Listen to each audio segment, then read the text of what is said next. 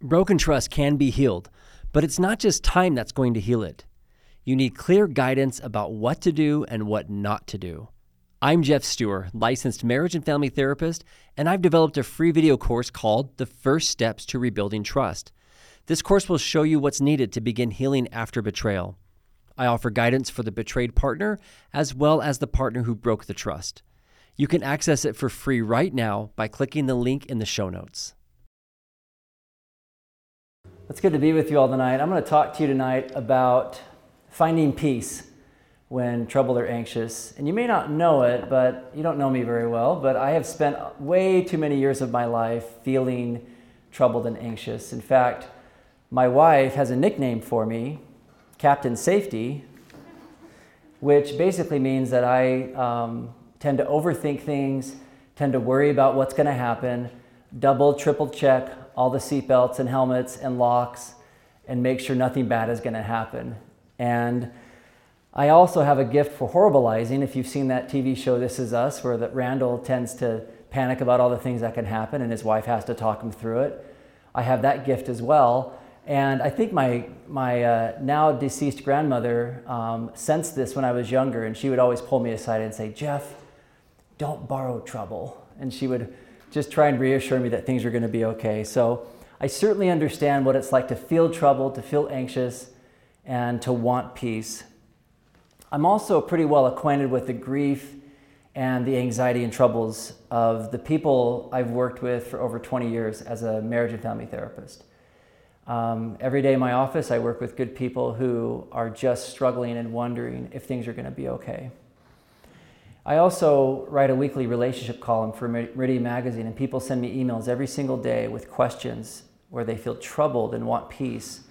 I have a folder in my email with 300 or 400 questions I haven't been able to get to that are all full of just some of the anxiety and struggles that we just have living on this earth.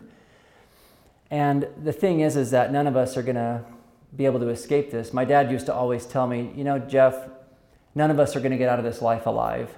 Every single one of us is going to have to die. And I'm also going to add that none of us are going to get through this life without some really white knuckle, scary, anxiety-induced moments where we really do wonder if things are going to be okay. And that's absolutely God's plan for us, which seems kind of odd for a loving Heavenly Father to put us in conditions that would terrify us a lot of the time, or at times, right? But I want to reassure you that Heavenly Father, in all of His wisdom, created these conditions precisely to be like they are. He created conditions that are unpredictable. He created conditions that involve humans who have agency and who are flawed in every way imaginable. And it seems like maybe something has gone wrong, or maybe things aren't working like they should. But I want to reassure you that this is exactly how He designed it. And it's designed, as we'll talk about tonight, to draw us closer to Him. Because if everything just worked really well all the time, you and I both know that we probably wouldn't turn to God as often. And He wants us to turn to Him. He needs us to find Him. And plus, we're here on probation as a test to see what we will choose. And so the conditions have to be challenging, and challenging they certainly are.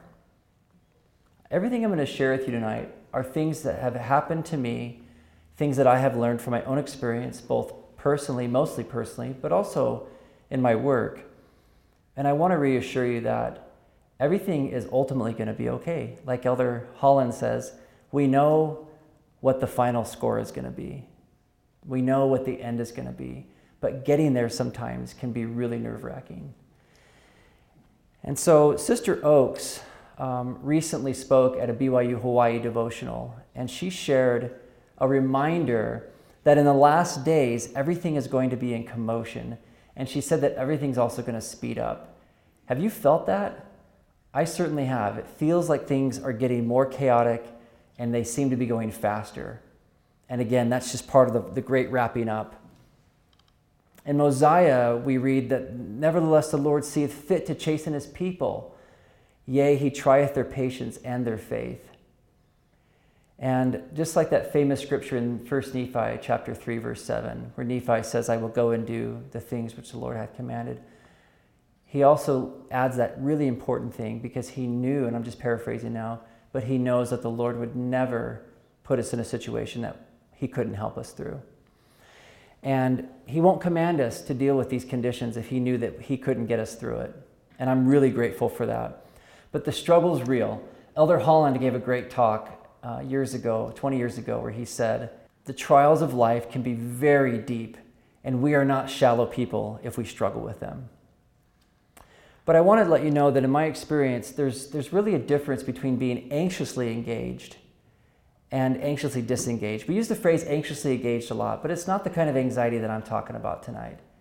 Anxiously engaged, to me, means that we are feeling close to God, that we are being earnest and we're committed to serving God, and we're trying to trust that all things are going to work to our good. So the anxiety is more of an earnestness. It's more of a desire to just keep trying. There's no panic. There's no ongoing fear. We have a sense that everything's going to work out okay, even though we do certainly have moments. But being anxiously disengaged is really this other idea that we feel like it's up to us, that we really feel like we're on our own, that somehow we've just got to make this work out, and that maybe we are invisible or maybe forgotten or forsaken. And at the core, being anxiously disengaged is about not trusting that God can make everything work to our good. It's maybe believing that the future is not going to work out. And so the disengagement from God, the disengagement from others even, leads us to feeling actual anxiety, not earnestness, but it may be a paralyzing fear that we've got to figure this out and that we're on our own. I certainly have been acquainted with both of these types, the anxiously engaged and the anxiously disengaged. And I hope you know I recommend to you the former, and we're going to talk about how to get there. Now there's another way to understand this. There's that great scripture in Mosiah 3:19, that King Benjamin, where he teaches about the natural man. All of you know it. And if you go through that, you really understand this anxiously engaged thing, right? Where he says we're to be submissive, meek, humble, patient, full of love, willing to submit to all things which the Lord seeth to inflict upon us, even as a child submits to his father. But the opposite, right, of being anxiously disengaged and being full of anxiety, if you just sort of take the inverse of all of those, this is what it sounds like. That you're resistant, troubled, proud, impatient, full of misery, unwilling to submit to all things, which the Lord seeth to inflict upon us. The Savior taught us that perfect love casteth out fear. And so the closer we get to the Savior, the more we start to trust and our fear starts to drop. I want to teach you a pattern that I've noticed in my own life over the past 20 plus years. I'm 44, and I've been working at this as an adult for the better part of 25 years now. And I've learned a few things about this pattern. And really, I trust this pattern. This pattern has helped me reduce my own anxiety, my own trouble, my own fear. And it's helped me feel close to the Heavenly Father. And the thing is that I still use this pattern today. This pattern is very active for me even as we speak right now. Just a day or two ago, I was in the middle of trying to work through some anxiety and some trouble and trying to figure out how to get recentered. And I go back to this same pattern. So I've not outgrown this, and I don't expect to anytime soon, because I'm in conditions like you where we keep working through surprises, we keep working through disappointments, we keep working through our own flawed humanness, we keep dealing with other people's choices, we keep dealing with just the conditions of mortality. And so to have a pattern or to have a plan or to have an understanding of what to do when these things strike us is really at the heart of the gospel. I'd like to break it down for you and maybe share with you tonight what I've learned and what my pattern looks like. And I've broken it into 4 pieces because as members of the church, we love things broken down into 4s or 3s or 7s, don't we? So number 1 is to learn the difference between light and dark and trust the light. So light and dark are as old as the creation of the earth. It's been around a long time. They're both very real. You can tell light and dark, anybody can. And one is expansive, which is light, and the other one is restrictive, which is darkness. And you can trust the difference between light and dark the same way you trust gravity. It's never going to let you down. You'll always know exactly which is which. Now, I get that we live in a world that moves between shades of light and dark, and sometimes it can get tricky, but we can always know the difference. Part of this pattern is to always move toward the light and trust that further direction or instructions will come. It's like driving a car. You can't really steer the car if the tires aren't moving forward. It's critical that in trusting the light, that's a principle of action. It's about movement. When I returned from my mission in 1995, I went back to BYU and I was ready to start dating. I'd actually never had a serious girlfriend before. And I thought, I'd sort of held off and trusted that that would happen after my mission and I would start becoming serious and starting to try and meet someone. I was very interested in having a family. It mattered a lot to me. I grew up in a good family and wanted to have those experiences and have children and just move forward. But I had a ton of anxiety and trouble about that because this was all brand new to me. And so I dated different girls, tried out different relationships. I found myself about 8 months after my mission starting to feel pretty discouraged, which I get in probably like regular life isn't that long. But at the time for me, it felt like forever. I felt like I wasn't getting anywhere. And the girl I was dating, I was pretty interested in her and I really thought she was perfect for me. And in a way, she thought she was perfect, but for the missionary that she was writing. And so I wasn't getting anywhere with this relationship. I called my mom, and my mom's a pretty wise person. And I told her what was going on and how I felt like I was getting the runaround and how this girl wasn't being straight with me. And my mom shared something with me that really is the foundation of this pattern. She said, Jeff, she said, either things will continue to get better, right, which is light, expansion, or you'll just be more confused and things won't progress, right? Sounds so simple, right? But it was that simple. Because as I looked back on this relationship with this girl, I was doing all the work. It was getting harder and harder. I felt like it was getting more restrictive. And I had a hard time feeling expansive. In fact, when I was around her, I felt like I was shrinking. And so the pattern made sense to me. And so I said, okay. So I broke up with her. And a little pro tip for you who are considering breaking up with somebody, don't do it the way I did. I started on a car drive from St. George, and I was so anxious about letting her know that I was going to break up with her that I told her about Leeds, and we were headed back to Provo. So you do the math, that's about 3.5 hours of a lot of silence in the car. And about Cedar City, she asked if it was her, and it was bad. So if you're going to do it, just wait till you get to Provo, say it, and then open the door and be done. If you don't remember anything from this devotional tonight, you're welcome. So it takes faith to move toward a relationship. It just does. It's a very scary thing to trust that this thing will either go good or bad. We have to take that step. Elder Holland says that when we start dating someone seriously and we start giving ourselves more to them, you start moving toward one of the most trusting things you do in human experience, which is to give yourself to another person. So understanding that this pattern, whether it's with marriage, whether it's with your career, whether it's with friendship, where you're going to move, and at this time in your life, the decisions seem to be multiplying by the day, right? There's just so many things you have to figure out. But I promise you that light will expand, darkness will contract, and that your Heavenly Father gives you light to help guide you. Moroni chapter 7 teaches this pattern. He says, "The way to judge is as plain that you may know with a perfect knowledge as the daylight is from the dark night.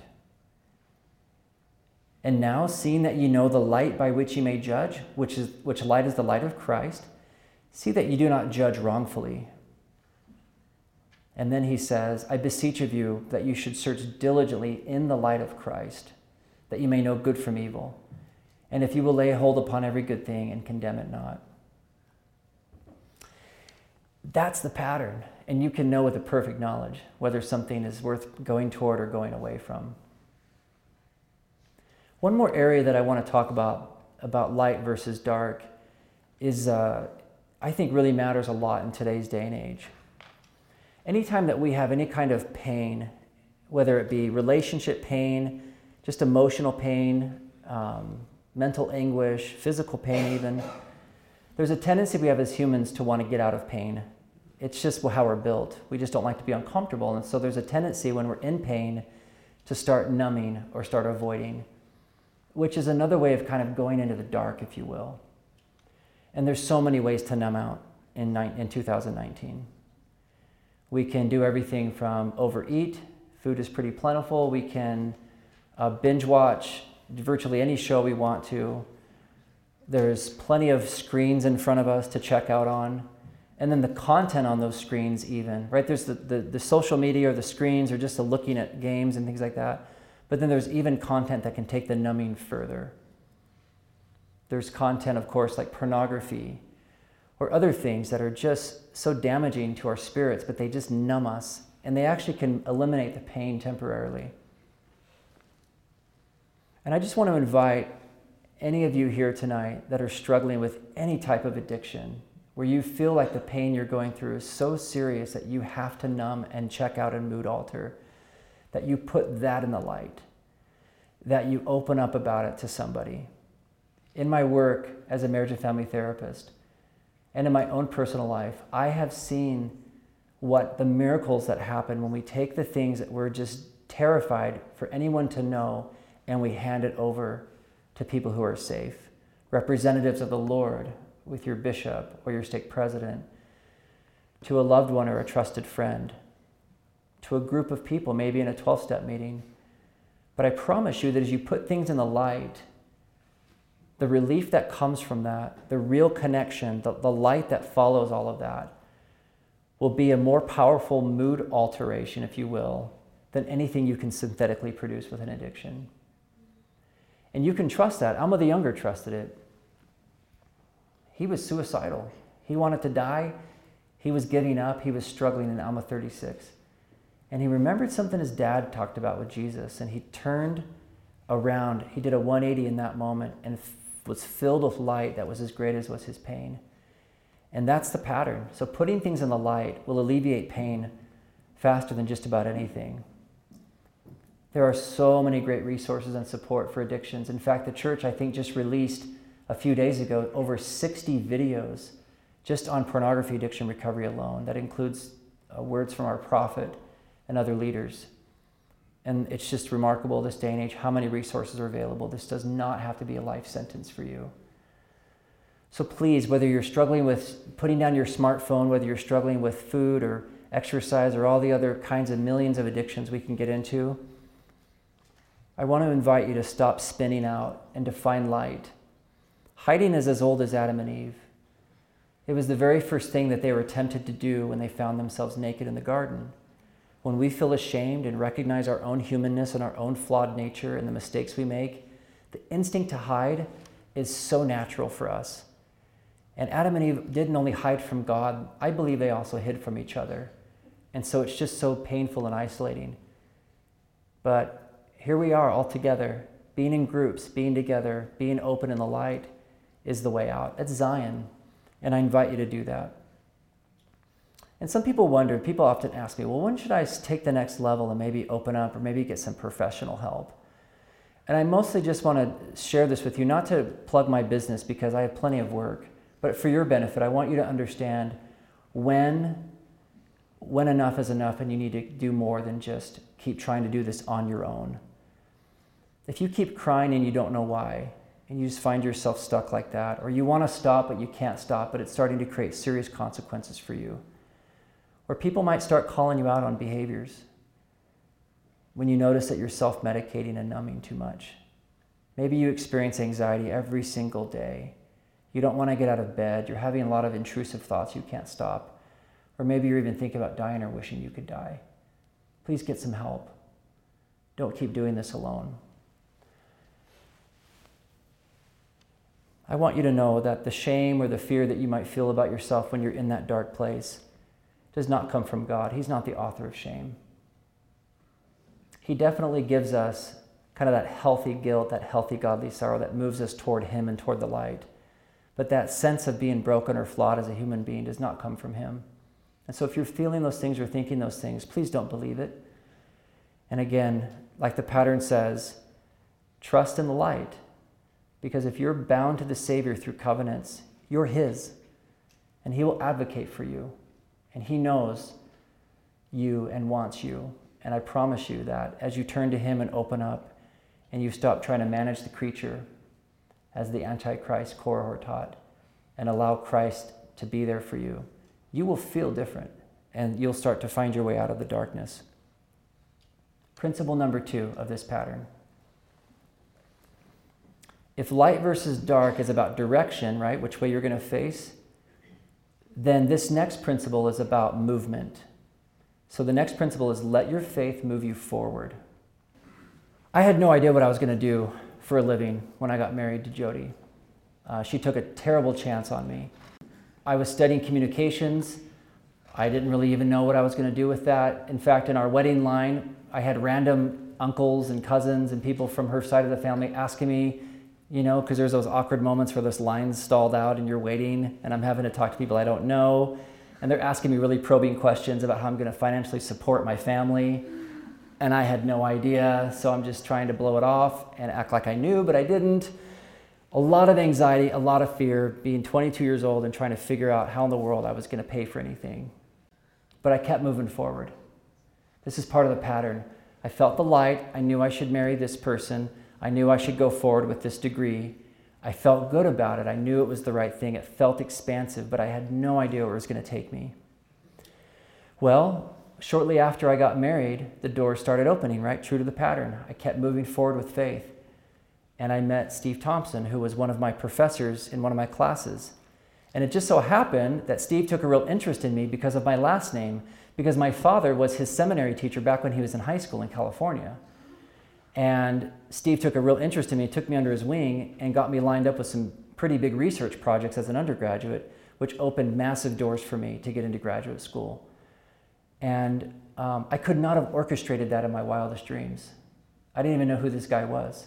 He found me, but the Lord directed him to me. And then my wife and I moved next door to Wally and Nancy Goddard, who a week after we got married, and Wally was a professor of human development and family studies and had just been hired by Stephen Covey to help write 7 Habits for Highly Effective Families. And so we would spend evenings at their house eating chips and salsa and talking about marriage and families. And all of a sudden I felt like my soul was just expanding. I couldn't believe that people could do this for a living. I had no idea that you could just study and talk about and teach and just deal with family and marriage issues for the rest of your life. And I thought I died and gone to heaven. It was amazing. It was crazy. And so all of a sudden, my career path became so clear to me. I felt like I had just found the answer because I moved forward. I just kept going and the Lord kept lining up. And I could just spend the whole evening and night telling you all the ways that doors were opening for me. And I'm grateful for that. And it happened because of the movement. Moving forward is scary. There's that great hymn, Master, the Tempest is Raging. And there's a great truth in this hymn that I love. And the line says, no waters can swallow the ship where lies the master of ocean and earth and skies. They, meaning the wind and the waves, shall all sweetly obey thy will. Peace be still. So in other words, any vessel, any ship, any boat that has the Savior on board isn't going to take in water and sink. And that gives me great comfort in moving forward. That if I've got him bound to me through covenant and I'm bound to him through covenant, I'm going to be okay. So I just can move forward. It's going to be fine. He's the best traveling companion. He's not going to let you sink. And so part of moving forward then is making space on your boat for Jesus. And I find that for me, the best way to do that is to just spend time in holy places. Of course, church every Sunday is a must. To take the sacrament, to go to the temple. And if you're not holding a temple, recommend to live in a way so you can. Of course, to spend time in sacred spaces in your home with music and scriptures and words of the prophets. And President Oaks gave a devotional, the same one, BYU Hawaii, that his wife spoke at. And here's what he said that I love. He said, we can't decrease the evil that surrounds us, but we can increase our power to cope with it. And this is the part I love right here. We must carve out our own islands of confidence and serenity. We must strengthen our barriers. We should push back against the world. So this idea of carving out our own islands of confidence and serenity, boy, that's exactly what I needed when I was trying to figure out my path. And I still need it today as I'm still charting forward my path. Every day for me is an unknown. I keep moving forward.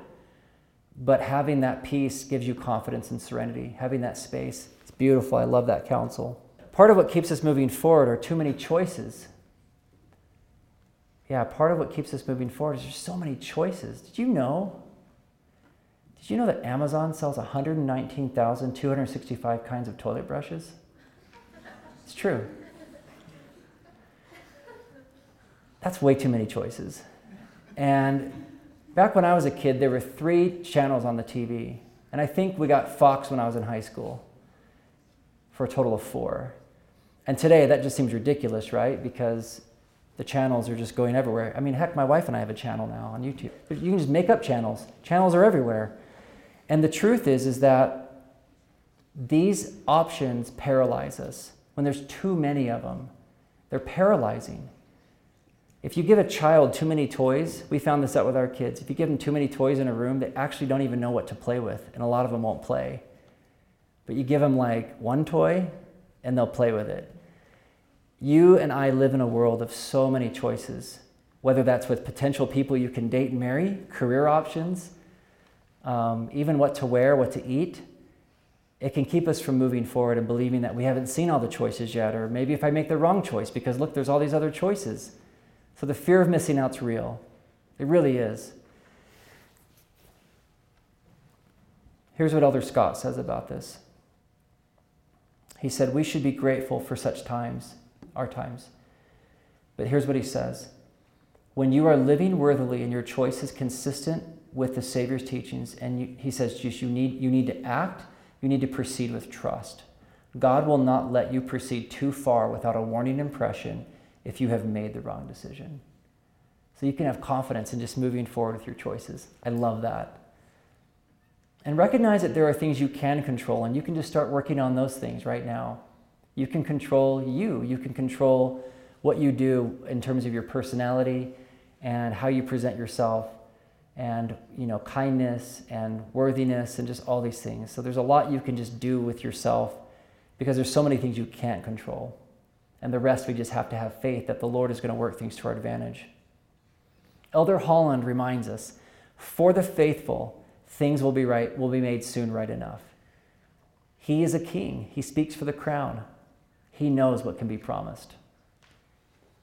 And President Oaks goes back and says, go forward with optimism and prepare for a long and productive life. He was speaking to young single adults when he said this.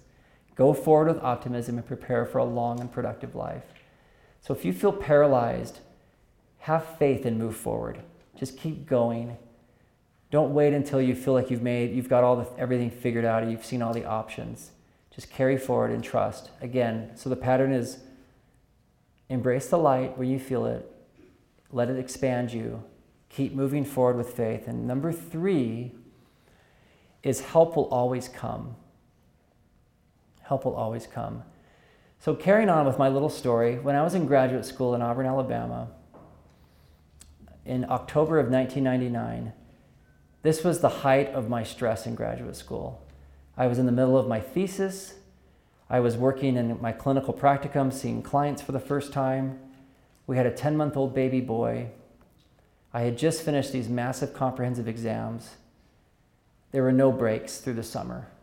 This was a very intense program, and it was unrelenting. There was no stopping.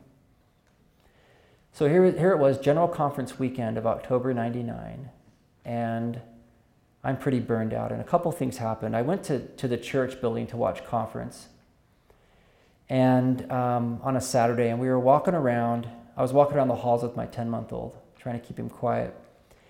And this good friend of ours, Kim Umfris, she was probably 20 years older than us. She came up to me and asked how I was doing. And you know how it is sometimes at church when you're walking through the hall and you just hope nobody asks how you're doing. It was one of those moments. And she asked me, but I knew she meant it, and I couldn't get away with the normal, I'm good, hide behind my kid, human shield or whatever. I had to face her and be honest with her. And I broke down. Tears coming down.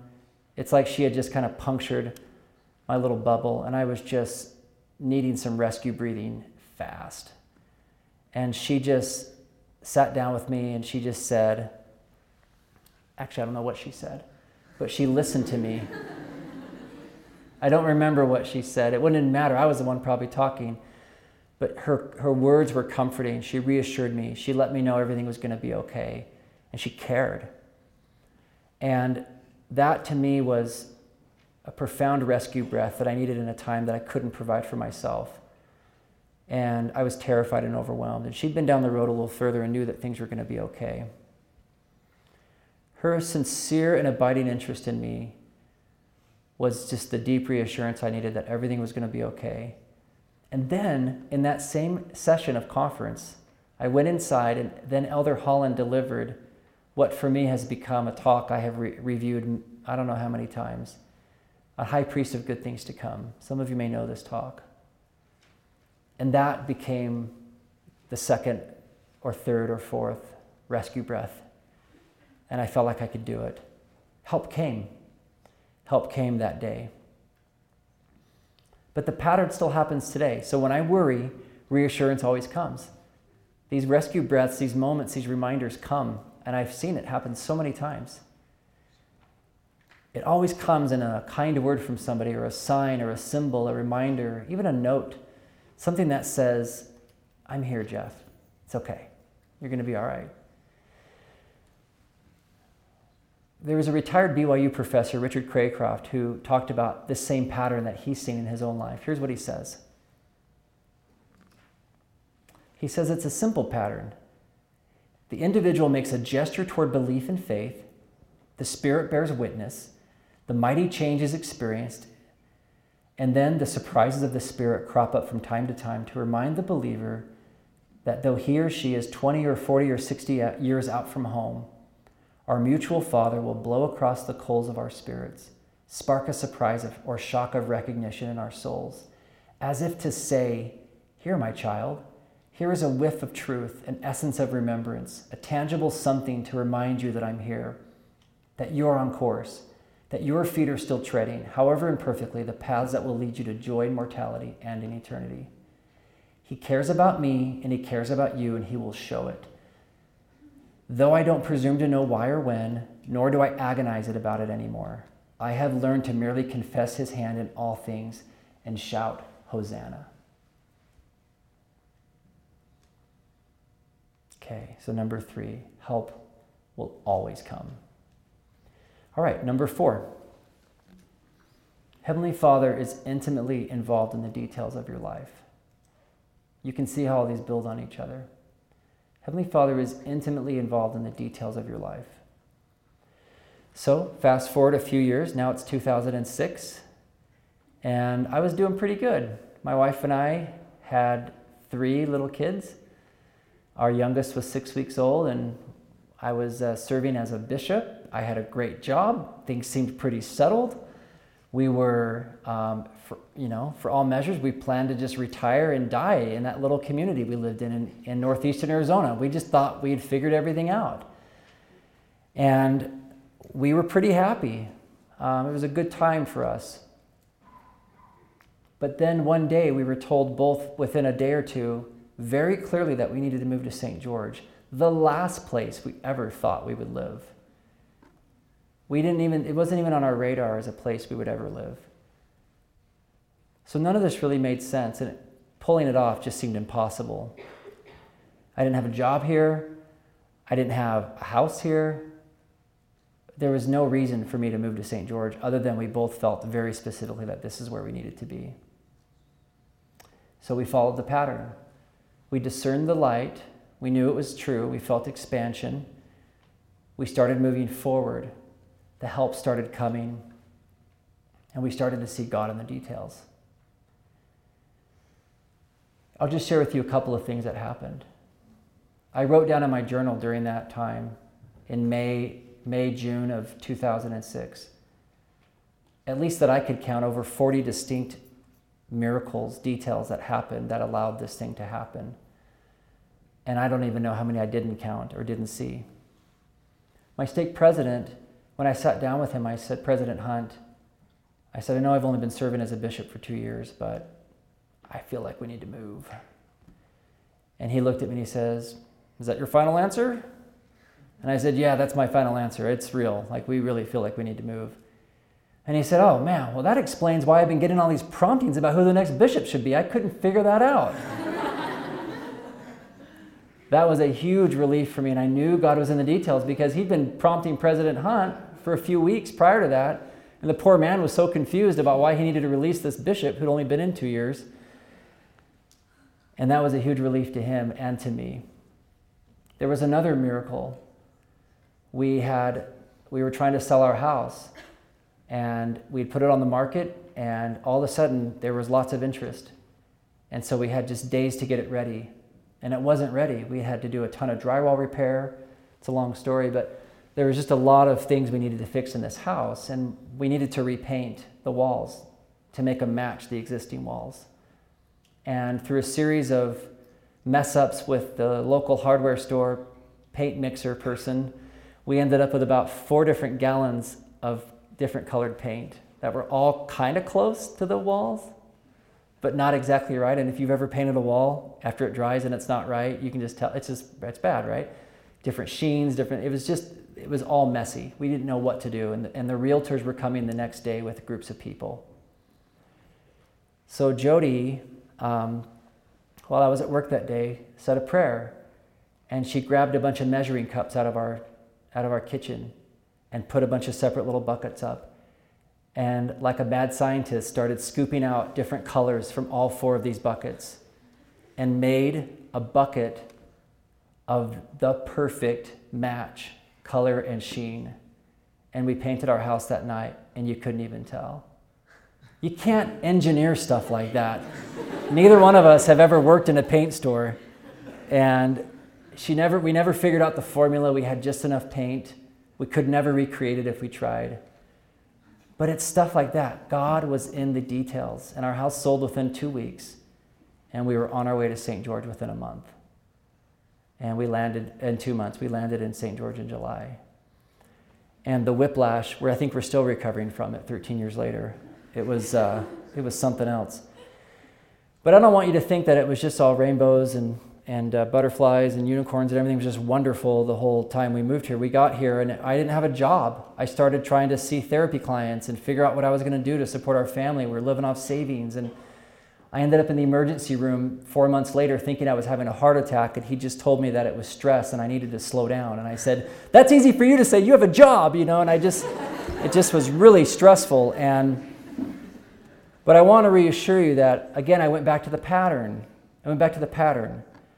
You see, Nephi, he kept reminding, if you read in the Book of Mormon, you remember why Nephi is always talking about, he's talking about Moses and the children of Israel. He's always reminding his people. That's why they had to get the records. He needed them to remember, look, God has done this before. He's taken people from their home and put them somewhere else, and it works out. And so I had that journal. I had those 40 miracles that I had written down.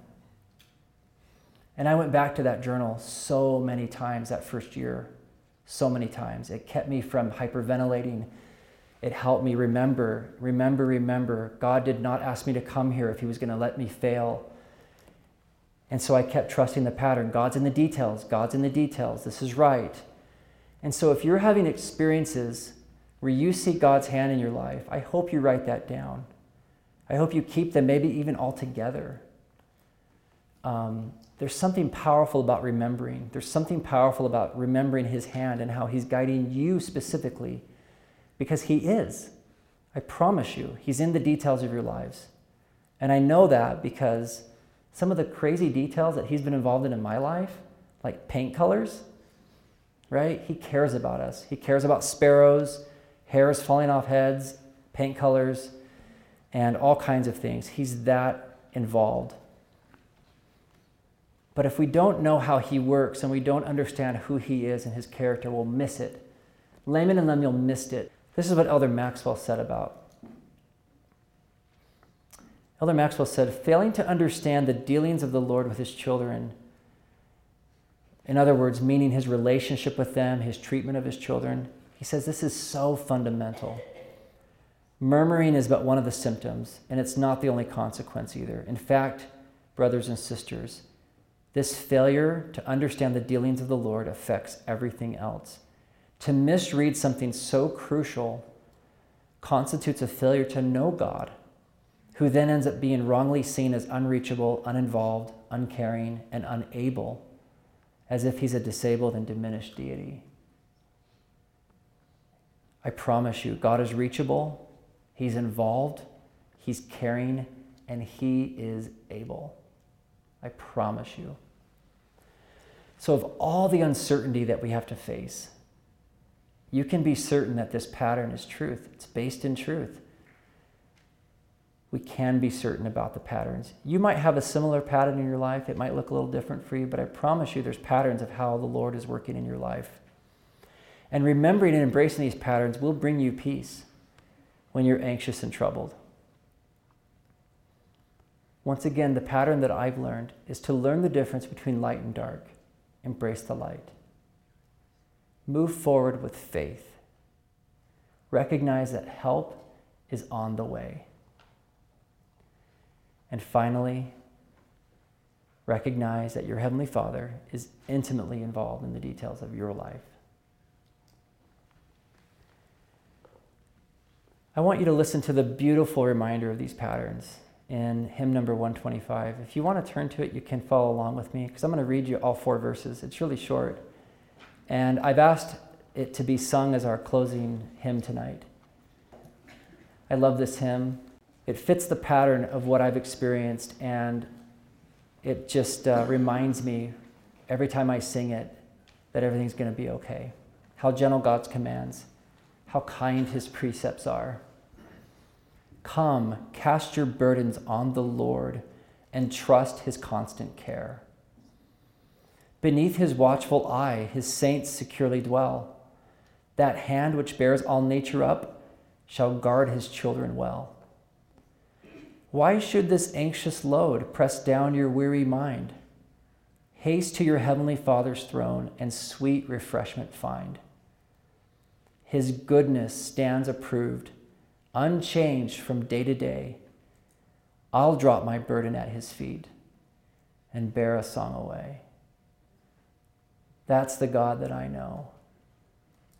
I know that he is absolutely capable of taking any anxiety and stress that we have and lifting it from us. And yes, it will come back. It will come back. It's just part of living in this mortal world. But the pattern's the same, and we keep going back to him, and we renew, we recommit, we submit, we seek light, we keep trying. And one day, you'll end up down the road recognizing that he was with you and he carried you and everything's going to be okay. I promise you, he can take anything that you have going on and work it to your benefit and your advantage. I've seen that happen so many times in my own life where I thought for sure this was not going to work out okay, and it always does. So I'm optimistic only because I know that Heavenly Father cares deeply about each one of us. I'm grateful for these truths. I'm grateful for a Savior who makes it all possible, who gives us a way back to our loving Heavenly Father. And I share this with you in the name of Jesus Christ. Amen.